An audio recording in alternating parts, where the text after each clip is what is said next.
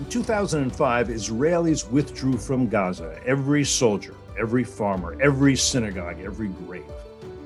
It was an historic land for peace experiment, and it failed. In May, Hamas began firing missiles at Israeli cities, towns, and villages, sparking the fourth armed conflict since Hamas defeated Fatah and began ruling Gaza in 2007. Many in the international media blamed Israel more than Hamas, despite the fact that it was Hamas that attacked, despite the fact that Hamas used human shields, a violation of international and U.S. law, despite the fact that Hamas's intentions toward Israelis are openly and unambiguously genocidal. Jonathan Schanzer, FDD's Senior Vice President for Research, a groundbreaking scholar of Middle Eastern affairs, has now produced the first and so far only book on this conflagration, Gaza Conflict 2021, Hamas, Israel, and 11 Days of War. He's with us today, as is Lieutenant Colonel Jonathan Conricus, who served as the international spokesman for the IDF during the fighting. I welcome them, and I welcome you too, here on Foreign Policy.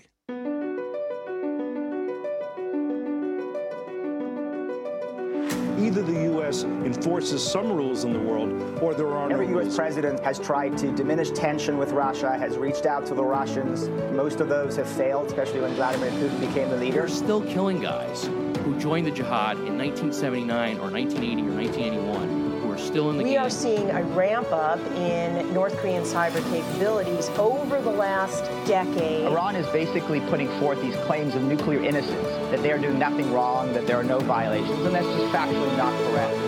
You could see mass destruction within Israel as a result of this precision project that Iran has undertaken.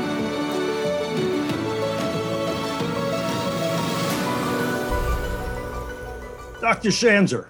I'm calling you Dr. Schanzer because you're both named Jonathan, and I don't want to, of course, you don't look exactly alike, but anyway. Dr. Schanzer, you wrote and published this book in record time. Tell us why you saddled yourself with such a tight deadline. Well, first, thanks, Cliff, for hosting this, and Jonathan, great to have you with us today. I watched that war more closely than I watched any other conflict in the 30 years that I've been doing this kind of work. And it was interesting. It wasn't, I think, because of a keener interest. It was because of available technology. Through smartphones, smart TVs, I was able to watch Israeli TV in real time as the war unfolded. I was able to watch Arabic language television. I was able to watch what was coming in on my Twitter feed and to see how the US media was covering it. And I saw a massive disconnect between what was being reported and the analysis of that conflict and what was seen on the ground, what the Israelis were dealing with. And specifically, they were dealing with an Iran-backed terrorist organization that was not blamed for really anything during this conflict. I mean, Israel was roundly vilified for its response to the provocation.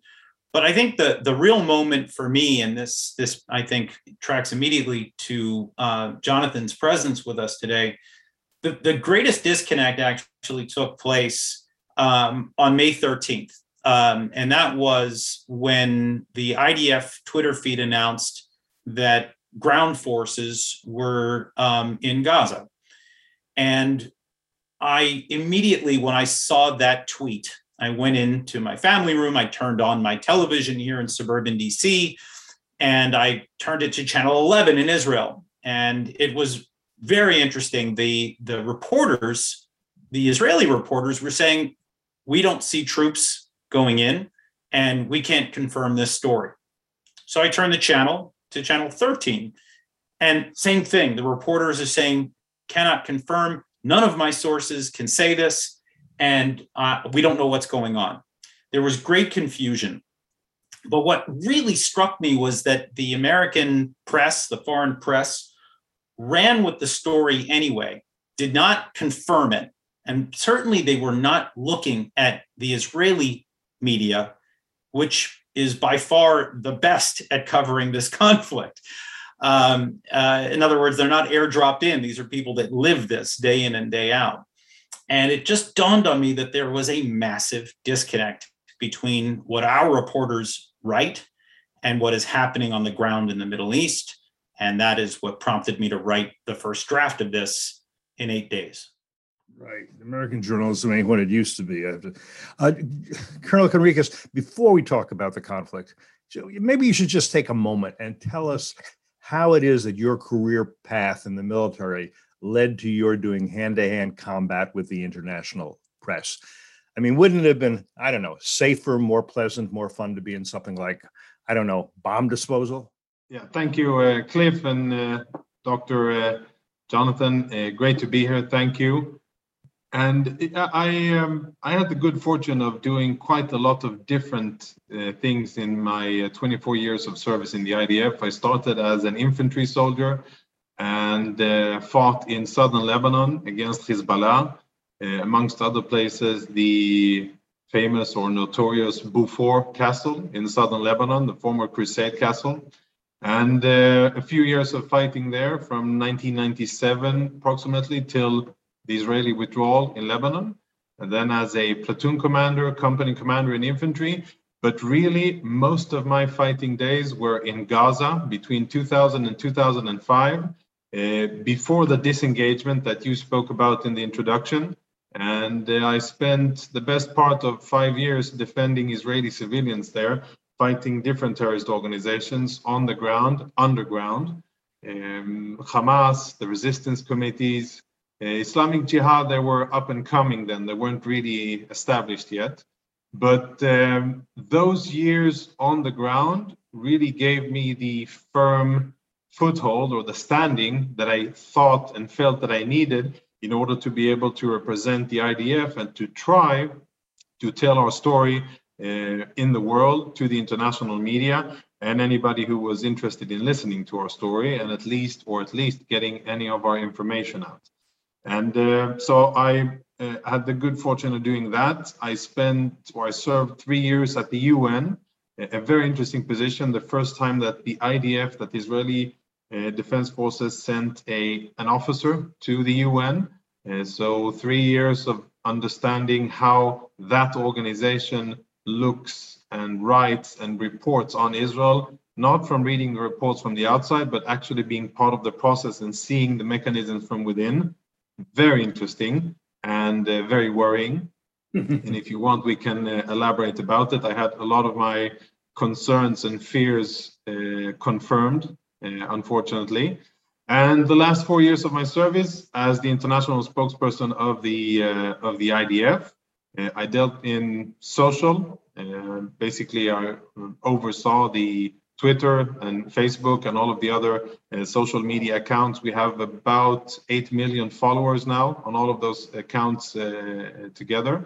And of course, being the face and voice of the IDF, as well as public diplomacy, and also reach out and liaison with different think tanks and institutions very much like your own. So yeah, it could have been easier maybe to do something more, pure military and stay with my boots on the ground. But looking back, despite the episode that Jonathan mentioned, which we will speak about, I am very, very happy and very thrilled and grateful to have had the opportunity to present the IDF the way I did. Maybe you start with this, Colonel, but Jonathan, I want to hear you too. The Israelis called this round of fighting, the fourth, as we said, since Hamas took over Gaza, Operation Guardian of the Walls, right? That's what the Israelis called it. Hamas called it the Battle of the Sword of Jerusalem. Does that tell us anything about how each side viewed the conflict? I think it does. And I think, frankly speaking, that Hamas has always had more creativity and better names for their operations in terms of copyrights. And I think that the name of the operation from a Hamas perspective really tells the story of what Hamas were trying to do. They started the operation because they wanted to reach out, connect, and to instigate the Palestinians in Judea and Samaria and to get them out to the streets and to cause massive violence. They almost succeeded. They succeeded more with Arabs in Israel, I think, than what they did with Palestinians in Judea and Samaria. which maybe they were a bit surprised by. And they were again, I'd say, disappointed with the fact that Palestinians in Judea and Samaria voted with their feet and said, well, no, we're okay as we are, and we don't want any of your Hamas adventures. But the name really tells the story of the Hamas strategy. And it also, in a way, tells the mindset of the IDF, where, yes, we are in a defensive position.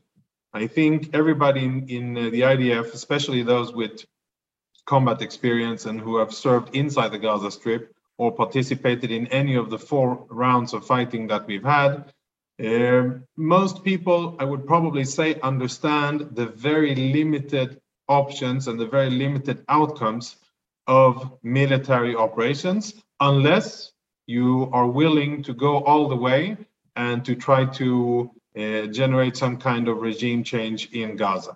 If you're not willing to go all that way, if you're not willing to take the fallout and the consequences and the casualties on both sides, then I think it's clear, especially for the commanders and officers, that operations in Gaza, they have a very set and predetermined area of influence, and there are pretty rigid rules as to what happens and what happens as a result, what each side will try to do. And in this operation, that kind of followed along those lines. What I think was interesting this time was that everything happened very, very fast.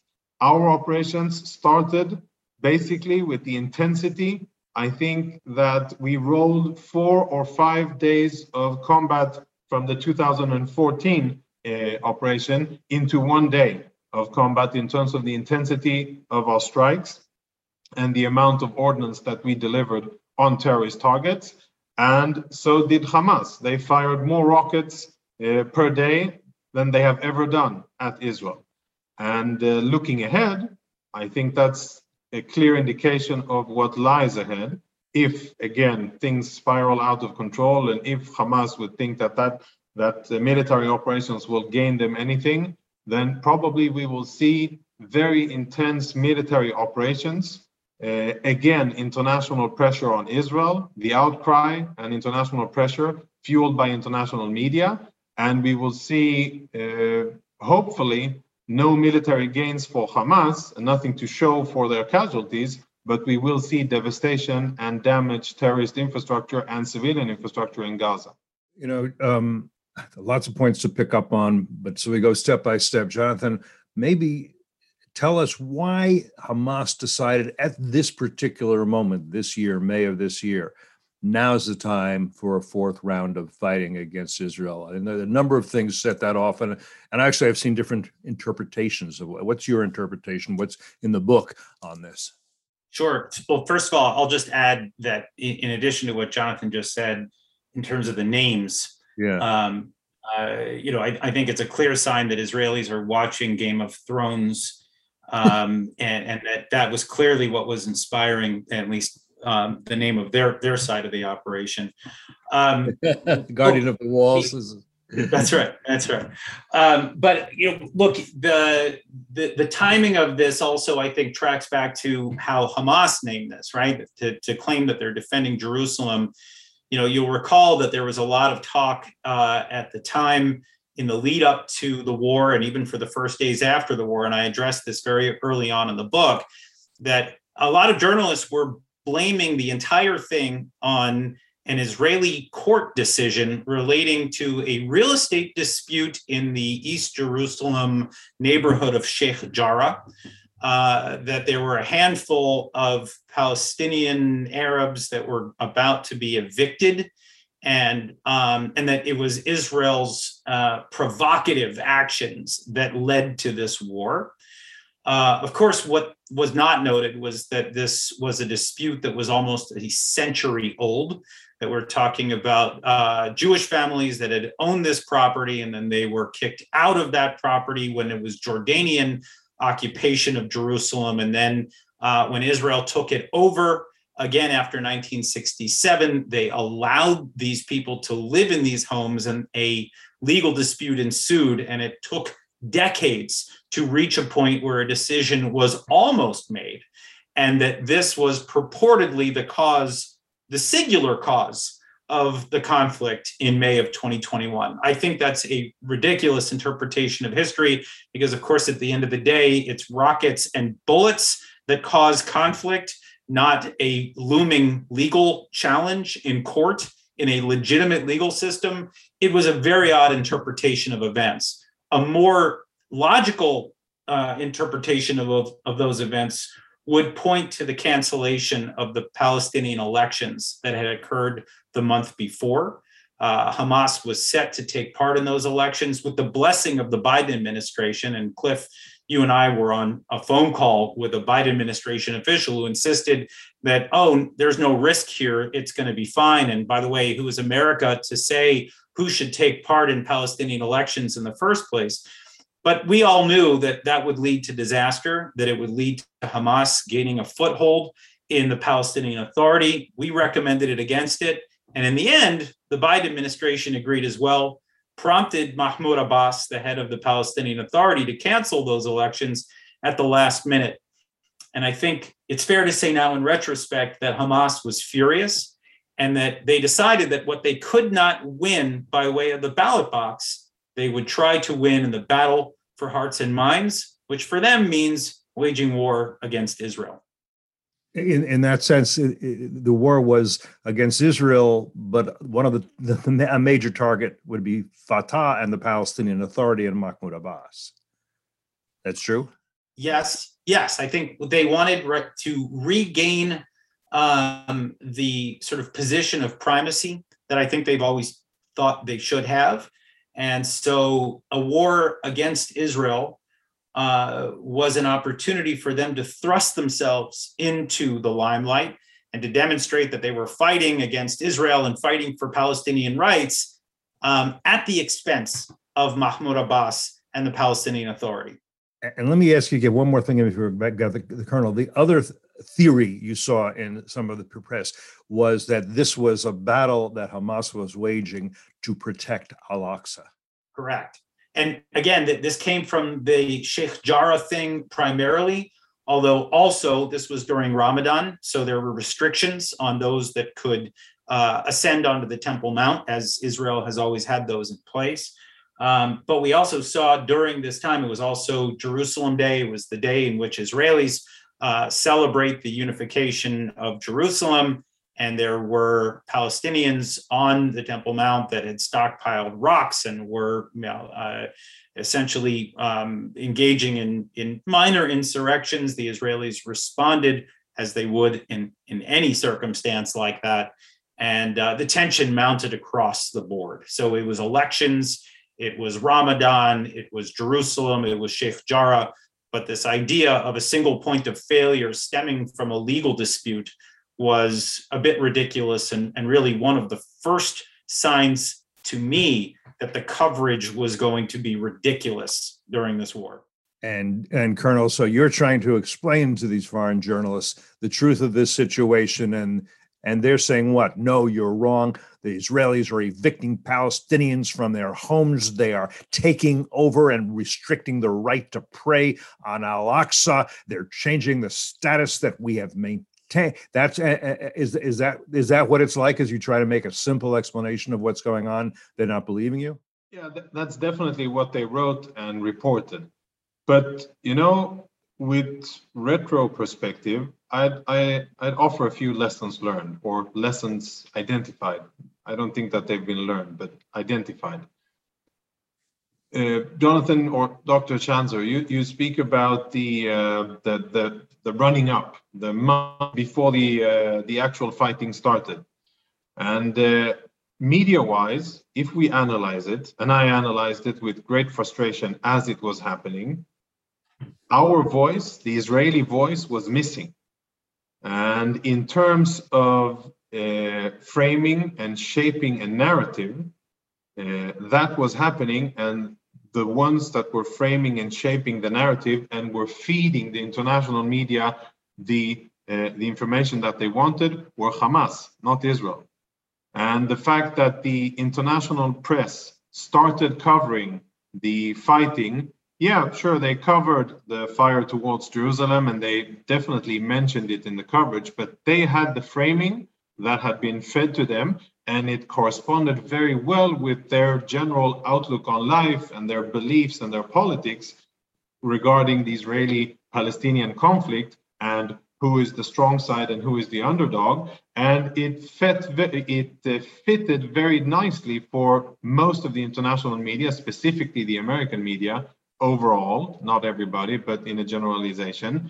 And I'd say that they had this handed to them and they accepted it, and that was the coverage. And one of my biggest challenges, the people who I work with and are responsible for, one of our biggest challenges was to try and say, well, we're not saying that this didn't happen, but this isn't the story. The story is that they fired rockets at our capital. Now, you have been fed and you're listening closely to what Hamas has been saying, and you're taking the story that Hamas has, the yarn that Hamas has spun. And that is the story. And it took us a lot of work to try to reshape that. But I will say, in retrospective, that I think Israel should have done a much better job at getting our message out. And here I'm not speaking about the IDF, conveniently, obviously. I'm speaking about the state of Israel, getting our message out and saying real estate and really telling the story of what's going on and why Hamas, our adversary, our enemy, is doing what they're doing. We didn't do that, and we paid a price, because in any military confrontation that we have with any of our enemies, and especially so with Palestinians, we will face an uphill struggle against pretty much a biased media. Almost doesn't even really matter what the situation on the ground is. We will face an uphill battle. We can make it better or we can make it worse. And in this case, we didn't do the prep work well enough. And I think that, Jonathan, you speak about the biased and slanted coverage. Part of it is due to that as well. And I hope that my successor and that others who are now in the other positions in Israel will do a much better job at getting that message out before violence starts. Go ahead, John. It's interesting, Jonathan, that you say that. After I wrote the first draft of the book, I had an opportunity to go to Israel with FDD CEO Mark Dubowitz, and we went around and we talked to a number of senior officials within the military at the Kiryat on the Gaza border as well. And one of the things that I walked away with, the impression that I got, and this is, I think, we always hear about the failings of Israel to explain itself during times of conflict. This is not new, right? This is something that we've been hearing about for a very long time. And I heard one official tell me point blank, and I'd never heard this before really, that when conflicts erupt, the state of Israel is, certainly would like to win hearts and minds and to begin to change some of the coverage. But a lot of the messaging is in fact directed to Israel's enemies on its other borders, to make it clear that Israel is not weak, that Israel is not afraid of a fight, that Israel will vanquish its enemies. And that has always been the tone and tenor of the Israeli media response, right? What they're trying to do is to prevent a multi-front conflict at all costs. And they sometimes forget that maybe the international community would like to hear about the softer side of Israel. And that may be why you see this slanted response from the Israeli government. I'll add to that, and I say that there are two main audiences, one being the domestic, the Israeli audience, where the message that the IDF wishes to convey is one of responsibility, of capability, and of resolve and intention to defend, and capability to defend, and to make our enemies pay a heavy price for attacking our civilians. That's one message. And the key and number one audience is the Israeli domestic audience. And very correctly, as you point out, the second audience is our enemies, whether it is Hamas and Islamic Jihad in Gaza, or Hezbollah in Lebanon, or their Iranian masters, wherever they're hiding, or Iraqis or Syrians. True, when the IDF, when the chief of staff decided to take down high visibility targets and to do so very quickly. He wasn't only sending a message to Hamas, and he wasn't only interested in getting the message across to the Islamic Jihad that they're going to forfeit important infrastructure if they continue firing rockets at our civilians. For him and for many other Israeli commanders, it's very clear that when we fight against one terrorist organization, all of the others are looking close and watching and testing the waters and to see if there's weakness or to see if there's any possibility perhaps for them to gain anything and learning lessons for the future. What goes missing, you say very correctly, and I agree 100%, is what about the world? What about the West? I can be unpolitically correct and say, never mind the world. What about Western Europe and the US? What about them? Do they get the message that that Israel should be providing? Do we speak about how we limit the use of force? Do we speak about the constraint? Do we speak about how we are defending our civilians against the amazing military threats that we face, the barrages, the rockets, the tunnels, the anti-tank missiles? Hardly. The message that comes out from Israel is one of strength, of deterrence, and it's much more a military message than it is a diplomatic one. And speaking about enemies, that may be a good message. My point of view is obviously the international point of view, and I find it very lacking. And I think that many of the challenges that we face today and will continue to face also stem from this definition of priorities. And it is a definition of priorities within Israel, not only the IDF. I want to move on to other topics. Before I do, there's one other point I want you to address, Colonel, on this. Anybody in our audience who's read the Israeli journalist Mati Friedman knows this. If you see a piece in the New York Times or the Guardian that is egregiously misrepresenting history or facts or what you said, you'll call the reporter up and you'll say how disappointed you are with them and ask them to come and have a cup of coffee with you and discuss it. If Hamas sees something they don't like, truthful or untruthful, they don't handle it quite the way you do they?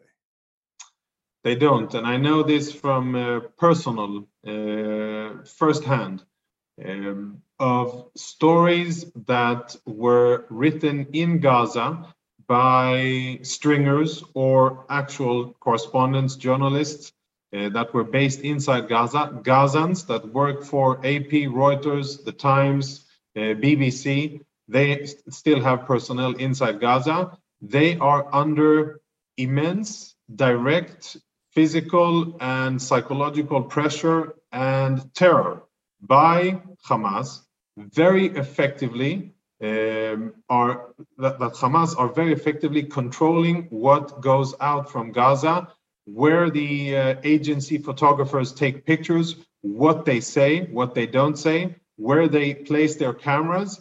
And you know, the best way to prove it is just look at the thousands, if not tens of thousands of pictures coming out of Gaza during this highly televised and highly photographed conflict. You won't see a single launch pad, a single launch site. You will not see it on AP, Reuters, BBC, CNN, Sky. Never, ever will they show where they're firing from. And there were a few brave correspondents who, after the fighting, went in and presented questions to Mahmoud Azahar and a few others and said, you know, you're committing war crimes and you're firing from populated areas. The reporters who did that were reporters who don't live in Gaza. Their stringers in Gaza would never do it because they know that the minute they do that, next day or a few minutes after, their family's in trouble and they are in trouble. And that's controlling the narrative and that's controlling the information that comes out from Gaza. And that's what the world sees. 100%. I can't agree with you more. I mean, you know, and you start to ask yourself why, you know, Israel was cast as the aggressor. Well, you could see what Israel bombed. You could see the result. You never saw the people who were firing the rockets. You didn't see pictures of Hamas guys popping out of tunnels. It was extremely rare. And by the way, it didn't make it any easier that when Israel would release this information, it was usually military video, usually taken from above by a drone. So it made it very clear that Israel had kind of penetrated Gaza airspace, and it really made it look like Israel was dominating this conflict, when of course I think we can now say with certainty that when you fire 4,000 rockets into civilian areas, you're probably the aggressor. There's a lot of topics I want to get to in the time we have left, so try to be succinct, but let's start with this one. An interesting part of this conflict was the ground assault that didn't happen. Jonathan, why don't you explain what I'm talking about? Go ahead. Well, this was Dr. Schanzer. Yeah, this is kind of what I talked about in the beginning, that there was a moment where the IDF tweeted that there were going to be ground forces, that there were ground forces in Gaza. It was a big surprise because everybody kind of knew that first Bibi Netanyahu was somewhat phobic of a ground war, but really it was a turning point in the war. It was at that moment that Hamas began to insert its top commando fighters into what is now commonly known as its metro system of tunnels. And within minutes after that, IDF strikes began taking out chunks of this metro system and also taking out some of these Iranian trained commandos. It was described by many in the US media as an Israeli information operation. And our guest today, Colonel Conricus, was the guy that they all pointed a finger at, that they blamed him for being misled. And they blamed him for what was ultimately, in many ways, erroneous coverage of that moment during the war. Well, talk about that, Colonel, because look, deception in warfare is not a new concept. I think it goes back at least to Sun Tzu. To what extent? Well, tell us what you're willing to tell us about that episode. I guess I'll just say that. Definitely an interesting time. And what, as you say very correctly, and I said this, I think it was CNN the day after. I think it was with Slater. And I said, I made a mistake. And there was a lot of conflicting information. I understood that our forces had indeed crossed the fence and were indeed maneuvering, when in fact at the time when I said that, they had not, and I simply had the wrong information at hand. And that is the information that we tweeted, and that is then what a lot of the international media, not all of them, but a lot of the international media reported. But let me put things into context in terms of the so-called deception. If the IDF wants to deceive Hamas and Islamic Jihad terrorists, it will not be by using or tricking or abusing AP, Reuters, Wall Street Journal, and whatnot. Hamas and Islamic Jihad and Hezbollah and many other terrorists, they know all too well that their best source of intelligence, not information, but real combat intelligence, is none other than Israeli media. Channel 13, Channel 12, 11, especially 13, their southern correspondent, but not only him, they are on the ground reporting reality, streaming live, and it is very, very convenient for them, Hamas and Islamic Jihad in this case, to simply listen to them. So if the IDF had been trying to deceive the Hamas and Islamic Jihad, using international media would have been the last thing to think of in terms of media, because that is not what the target audience bases its perception and reality on. So I know that, I think this also connects a lot to the, I'd say, the feeling of self-importance that many correspondents and many journalists have. And maybe I'd say even a bit of righteousness. And maybe some people were offended by having the wrong information.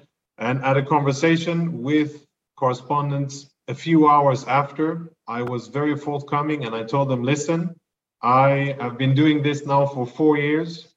with many of your predecessors and your predecessors' predecessors. Never ever has anybody blamed me for being untruthful. They may not have always liked what I've had to say, but I have never been blamed to be untruthful. And I wasn't untruthful then. I had the wrong information, and I apologize professionally for giving that out. Was I trying to deceive? Was the IDF trying to deceive? No, I was not. And it just, it was a good story. It was a good story because many reporters and the media, they like to write about themselves. They like to inflate the role that they have in operations. And it was a novel thing, an interesting story. But when you look at it, really on the ground, for terrorists, like Jonathan said, for Hamas operatives to get inside the tunnels and to deploy there, that takes a few minutes. That takes more than half an hour. If you look at the time and space, the moment that tweet was issued was just a few, not so far from when we started bombing the area. And looking at that, you can understand that if that was intended to cause Hamas to get down to tunnels, that wasn't the relevant time to be doing it. And that's another piece of information, really a technical one, but that underscores that this was related to fog of war, too many hours without sleep, and conflicting information that unfortunately gave the international media, or many parts of the international media, a story that they were very happy to continue to cover and to analyze. I want to get into a couple more subjects in the time we have left in this podcast. John, the people who ask, okay, this is the fourth war that Israel has had to fight against Hamas. Shouldn't Israel at a certain point go in and defeat Hamas once and for all? Isn't it, do they want, how many more of these wars do they want? Or is that the idea that you mow the lawn, you don't attempt to go in and totally re-landscape the territory? I think there's a phobia in Israel of doing exactly what you've just described. The idea of leaving troops indefinitely. I mean, Jonathan mentioned that he was fighting in southern Lebanon, and they called that the war without name, where there was just a permanent presence of Israeli soldiers. It wasn't fully what would be described as an occupation. It just felt like an asymmetric conflict that dragged on to no end. And I think the fear is putting Israeli troops back into Gaza and having to fight a war against an Iranian-backed proxy with no real goal in sight, because, and this was an interesting thing that I heard also from senior Israeli officials. I mean, they call Gaza a lost province. Nobody wants it, right? I mean, it was once under Egyptian control. They don't want it. The Palestinian Authority won't go back into it. The Israelis don't want it. I mean, there's really nobody who actually wants this other than Iran by proxy. I'm not even sure Hamas wants it. It's a headache, just to try to keep food coming in and logistically to keep, the lights on. So the idea that Israel should go in and take care of business once and for all, it's nice to say that as something that is possible, but really it's not a feasible outcome from the Israeli perspective. And so, we limp along. This was the fourth war. There will be a fifth. There's no doubt. And every time, and I think Jonathan can probably attest to this, every time there's another conflict, the Israelis see that Hamas has had an opportunity to build up its capabilities further than the one before, whether it's more accurate rockets that go deeper into Israel, more sophisticated tunnels. This time around, we saw drones in the air, but also underwater drones as well. All of this is due to Iranian assistance, and the question is, what should Israel do about it, short of utter devastation? And this leads, Colonel, to my next to last question, because there's one more I have to get into the guy. My next to last question is this: as unpleasant as this conflict was, Israelis have to imagine the possibility that from Lebanon, where there are 150,000 missiles, those could be launched at the same time as Hamas, that from Syria, where the Iranians have been trying to set up another front, there could be missiles launched. In other words, as bad as this was, Israeli strategists and The IDF have to imagine the possibility that the missiles could be coming in from many directions simultaneously, and that's what they will have to fight. And they have to think about Iran is the puppeteer pulling the strings. Did we let them off when this happens, or do we go directly to the puppeteer? And that's a huge kind of subject. But I'm asking you to very succinctly address it, and then I'll get to my exit question. I agree with almost everything you said. I was stupid enough to tell my daughter. They spent a few nights in shelter. We live in Kfar Saba, central Israel, a few miles northeast of Tel Aviv. And they spent, I think, 5 or 6 nights in bomb shelters for the first time in their lives, unlike Israelis in Sderot, Beersheva, Ashkelon, who unfortunately, sadly, are used to it. And I told her, listen, this was just the promo. This is just a small, very small presentation of capabilities that the bad guys have, in simplistic terms.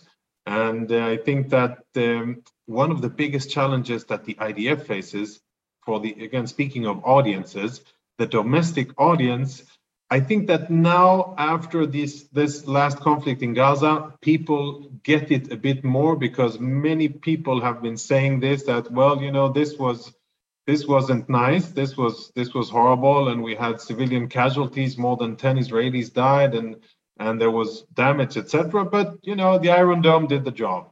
Everybody knows that if all of the terrorist organizations that are within striking range of Israel, if they decide to go all the way and fire rockets and risk the Israeli retaliation that will come, and which will be furious, then they can rain down death and destruction on Israel. Because at the current situation, the Iron Dome batteries won't be able to intercept at all the same rate, and we'll have to focus only on core infrastructure of the state. And Israeli civilians will have only 30 centimeters of reinforced concrete between them and warheads raining in on Israel. So that is very sombering, and it's frightening to think about it. You know, as somebody who lives here, and I want to see my great-grandchildren succeed me in Israel and in the Zionist dream that we have. But it is a daunting future that we may have ahead of us. Specifically with the fact that there are so many terrorist organizations with so many effective weapons at our doorstep. And what I can say that we will be doing is, again, going back to what I said in the beginning of how we started this campaign, with intense, massive standoff fire and bombardments on different types of targets, including dual-use targets. Here again, the message was supposed to resonate clearly enough to Hassan Nasrallah and to other terrorists in the region who are paying attention. Yes, we know that you can strike us, but if you strike us, you will be like Hassan Nasrallah in 2006, and people will be asking you, why did you bring destruction on Lebanon, Syria, Gaza, or wherever it is that you decided to fire on Israel from?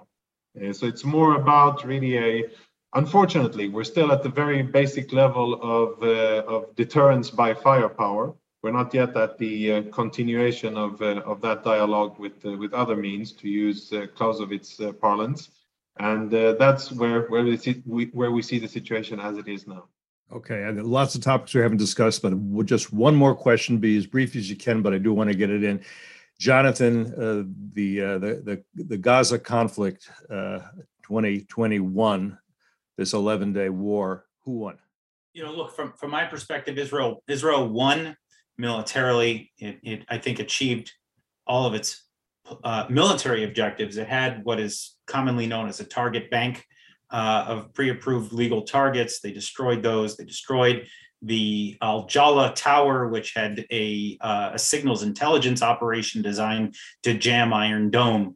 It destroyed the metro system, which we've talked about, this labyrinth of tunnels, and it set back Hamas. I don't know if I can say significantly, but it set them back enough. It mowed the lawn, and it made it more difficult for Hamas to operate. I think that's the good news. And by the way, the Israeli casualties and the Israeli damage was limited. And by the way, I would say a measure of success also is the limited number of casualties on the other side. And I don't know many other militaries that think in those terms, but the fact that there were, roughly 200 people that were killed in the entire 11 days of conflict with the amount of ordnance that was fired was really unthinkable in terms of modern warfare. So in many ways, it was a success. The problem is that Hamas regained the narrative, and that Hamas always declares victory by losing. This is what happens time and again, that even though they look around and, the Gaza city is in rubble, they still say, well, we're still standing, we're still here, our leadership is still alive, and therefore we're going to live to fight another day on behalf of the Palestinian cause. Of course, I would dispute that it's the Palestinian cause. I would say at this point, it's the Iranian cause, or the Turkish cause, or the Qatari cause, because those are the patrons, and we didn't even get into that today. But at any rate, both sides were able to declare victory, which is unfortunate, because I think every time that happens, it means that we're setting things up for the next round. And as I ended in my book, I noted that we will see round 5, unfortunately, and it will probably be tougher and messier and uglier than the war that we just saw. I think I agree on almost everything. I'll add that I'm a small student of military history in the Middle East. In many of our last conflicts, we do well on the battlefield, but we don't tie the ends in terms of the policy and the diplomacy and everything that needs to happen after in order to translate military activity into something that we can call long-term achievement. And I think that's what's lacking here as well. But it's it's easy to say, but it's extremely difficult to do any of that with a terrorist organization that has the charter, which is very similar to ISIS, perhaps a little bit less flamboyant, but the Hamas charter isn't very different to ISIS. So at the end of the day, I think that for the foreseeable future, as long as Hamas is in power in Gaza, we will be in this type of reality, and we'll be mowing the lawn. It'll be like a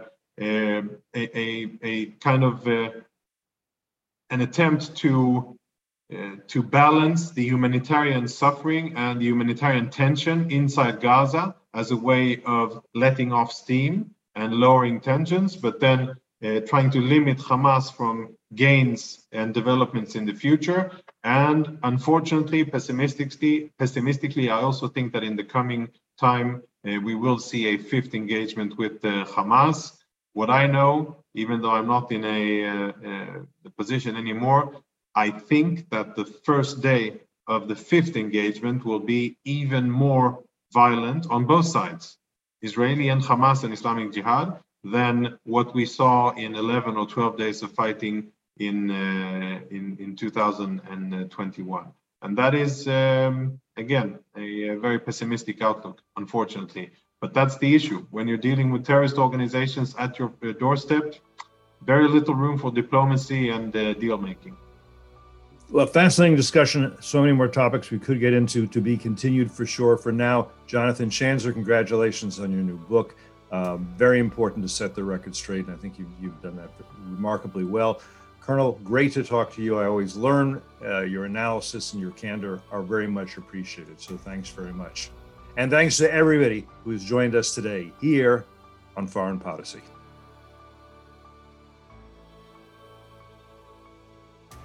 Thank you for listening to Foreign Policy. If you found the program worthwhile, we suggest you subscribe to Foreign Policy on iTunes, Spotify, Google Play, Stitcher, or wherever you prefer to listen to your podcasts. Send us your feedback, your questions, your ideas to foreignpolicy@fdd.org. For more information about this episode and others, and about our distinguished guests, visit us online at fdd.org. Until next time, I'm Cliff May, and you've been listening to Foreign Policy.